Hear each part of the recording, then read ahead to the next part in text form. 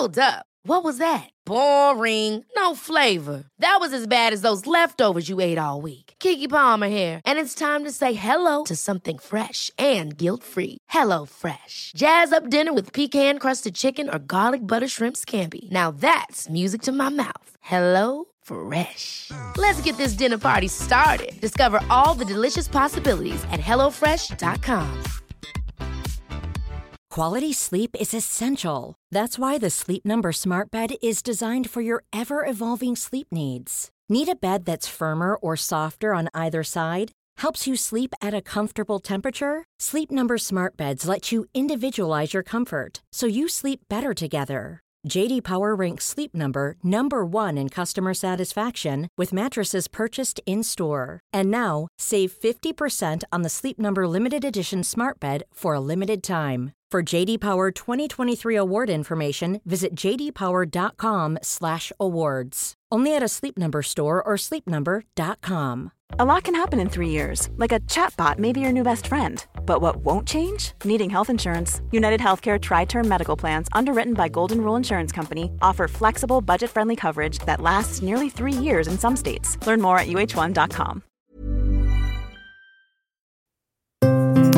Hello and welcome to Why Do You Think You've Got No Friends? My name is Emily Lang. I'm an actress, writer, singer, codependent, addict, and a recovering everything. And this is the Rock Bottom podcast, where we discuss the white-knuckle moments when we thought it was over and how we clawed our way back to sanity and light from the absolute pits of despair. Here we go. Rehab. I don't know why this feels so funny to talk about. I think probably because you feel so cut off when you're there. It's like experiencing another world. And so in discussing it, I feel like I'm revealing the divine secrets of primary care. Of course, I am not mentioning any people or places by name. That's incredibly confidential, and I'm respecting anonymity, apart from my own. At this point, there's so little that you don't know that honestly I have no reason to care. We used to laugh a lot about how Rehab would be the worst reality show ever. So much going on, so much dirt getting dished in group therapy, but all completely confidential. The place with the most drama and none of it can be revealed. Most frustrating TV ever. So, when you picture Rehab, honestly, what do you see? I'm sure it's different for everyone. I can barely remember the days leading up to being admitted, so I don't know what I was expecting, but a lot of people have asked me about the amenities. Like, was there a sauna, a steam room, hydrotherapy pool, monsoon shower? There seems to be an expectation that I was processing deep unresolved trauma having just stepped out of a cryogenic chamber, rolling into group therapy in a collagen cocoon. I am not denying the privilege of having the opportunity to go to rehab. I am incredibly lucky and it saved my life. No doubt. But trust me, it is not a wellness retreat to the Amman Antelope Canyon. Rehab is not a place you want to end up. Not that that's a newsflash. If you've listened to episode 1, you'll know that my particular facility was in rural Spain. But that's as far as I'll go with location to keep something secret. But it sets a scene. Rural Spain, hills, lots of avocado trees. It's January, so it's not particularly hot, but the sun is shining. I step off the plane dressed like one of the kids from Stand By Me, completely wrecked and disassociated. I looked like I was auditioning to be one of the orphans in a bad production of Annie. Someone could make some real money with a before and after rehab glow-up segment. Going into primary care is a tough decision. And I think the majority of people will agree with me when I say that you only go when you have literally no other option. Absolute rock bottom. Like I said, this is not a wellness retreat. I was greeted at the airport by a man who had a sign with a fake name on it to protect my anonymity. I mean, by that point, I was so devoid of care, he could have been riding a float and holding a banner with my passport on it, but I appreciated the sentiment. Entering the compound, passing some big gates and wire fences, there was a sign that said, "You are a miracle." I have never wanted to destroy anything so badly in my whole life. Stupid fucking sign. What do you know? Thought I, so full of rage and self-loathing and still frantically pummeling the now defunct self-destruct button.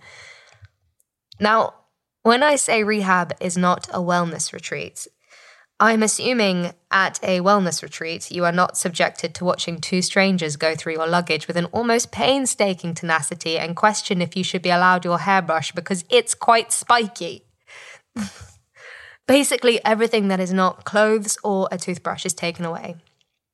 No phone, no music, no cigarettes, no sugar, no caffeinated coffee, nothing mood-altering.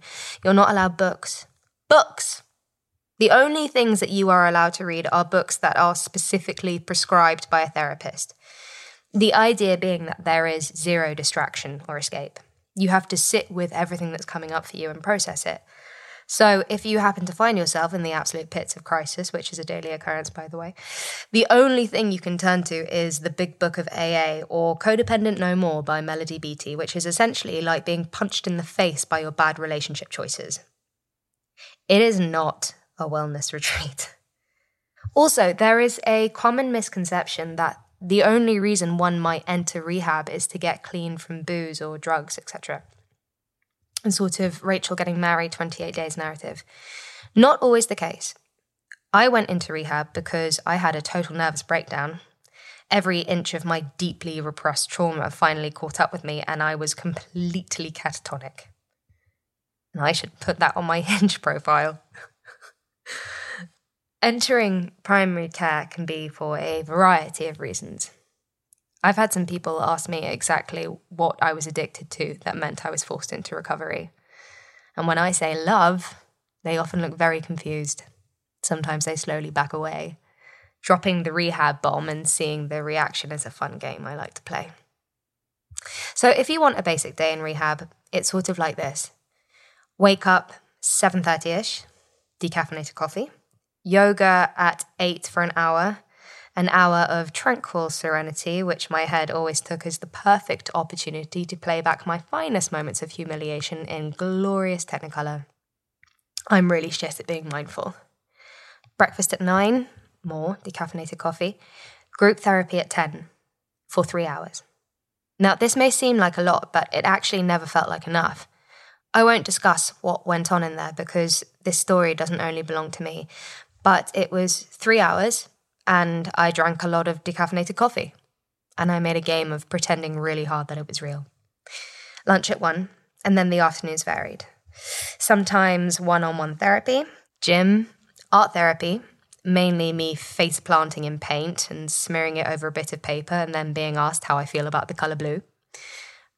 Writing therapy, I like this one. I started writing the first episode of this in one of those sessions. Equine therapy. A funny one. And I understand it in theory. Horses are pack animals and tend to mirror and respond to the emotions of those around them.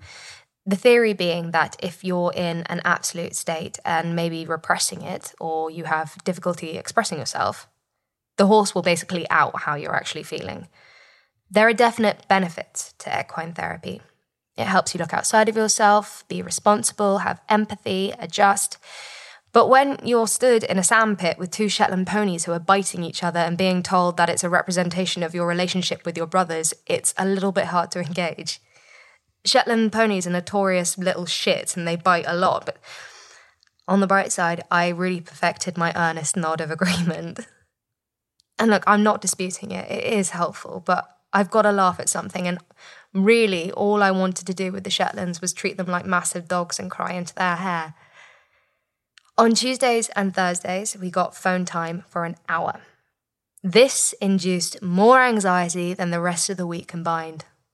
Fucking Twitter. Dinner was at 7, probably more decaffeinated coffee after that. And at 8, there was usually some kind of Zoom fellowship meeting. This was always fun. A little insight to the outside world. Then I made overly sweet tea. We were allowed brown sugar for tea. And then I stared at the fences marking the rehab perimeter and I fantasized about scaling them to live amongst the avocado trees and rabbits. This was the cycle of rehab. A little bit like being on a hamster wheel, but with a lot of soul-searching and tears. I am incredibly grateful. It really did save my life. It gave me a ton of perspective. I was diagnosed, I understood my diagnoses. I'm now able to handle triggers and anxiety, knowing where they come from and knowing that I am not my feelings and not everything I'm telling myself is strictly gospel. It's a start. Going into primary care for an allotted amount of time does not completely fix you. You don't come out the other side wielding suitcases and singing, "I have confidence in sunshine," but it's a start. The work is ever continuing. But it taught me to take better care of myself. I've been sober for over 6 months now. I don't identify as an alcoholic, which may seem strange because I am an addict, but one doesn't strictly mean the other. But I had been abusing alcohol to the point it made me sick, so I choose not to drink it now. And it doesn't do my emotional state any good. I found joy in the small things. We got popcorn on a Saturday night, and my God, the uproar when it was forgotten. "You don't even like popcorn," said therapist to client number one. "It's the principle," client number one shouted back.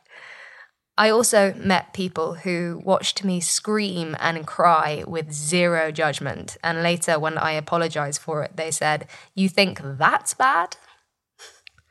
But it was tough. It was really tough, and there were times when I wanted to quit. Once I found a hole in the fence and thought about escaping until a therapist who'd been watching me from the top of the hill shouted that there were Alsatian dogs roaming on the next door farm and I'd be better off staying put. I am so lucky that I was saved. So lucky that I had the opportunity to go somewhere and get help. I was at the absolute end. But it's hard. It is so hard, and I never want to do it again. It's great impetus for keeping my shit together. I never want to stare at fences again. I never want to stand in a riding school with 2 Shetlands unless it's absolutely under my terms.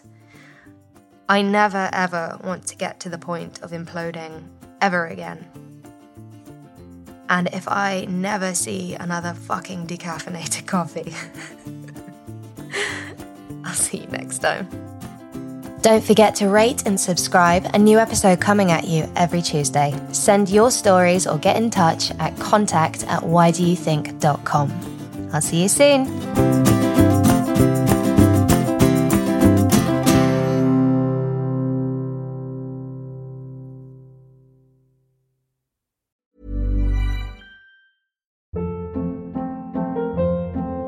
Hold up. What was that? Boring. No flavor. That was as bad as those leftovers you ate all week. Keke Palmer here, and it's time to say hello to something fresh and guilt-free. Hello Fresh. Jazz up dinner with pecan-crusted chicken or garlic butter shrimp scampi. Now that's music to my mouth. Hello Fresh. Let's get this dinner party started. Discover all the delicious possibilities at HelloFresh.com.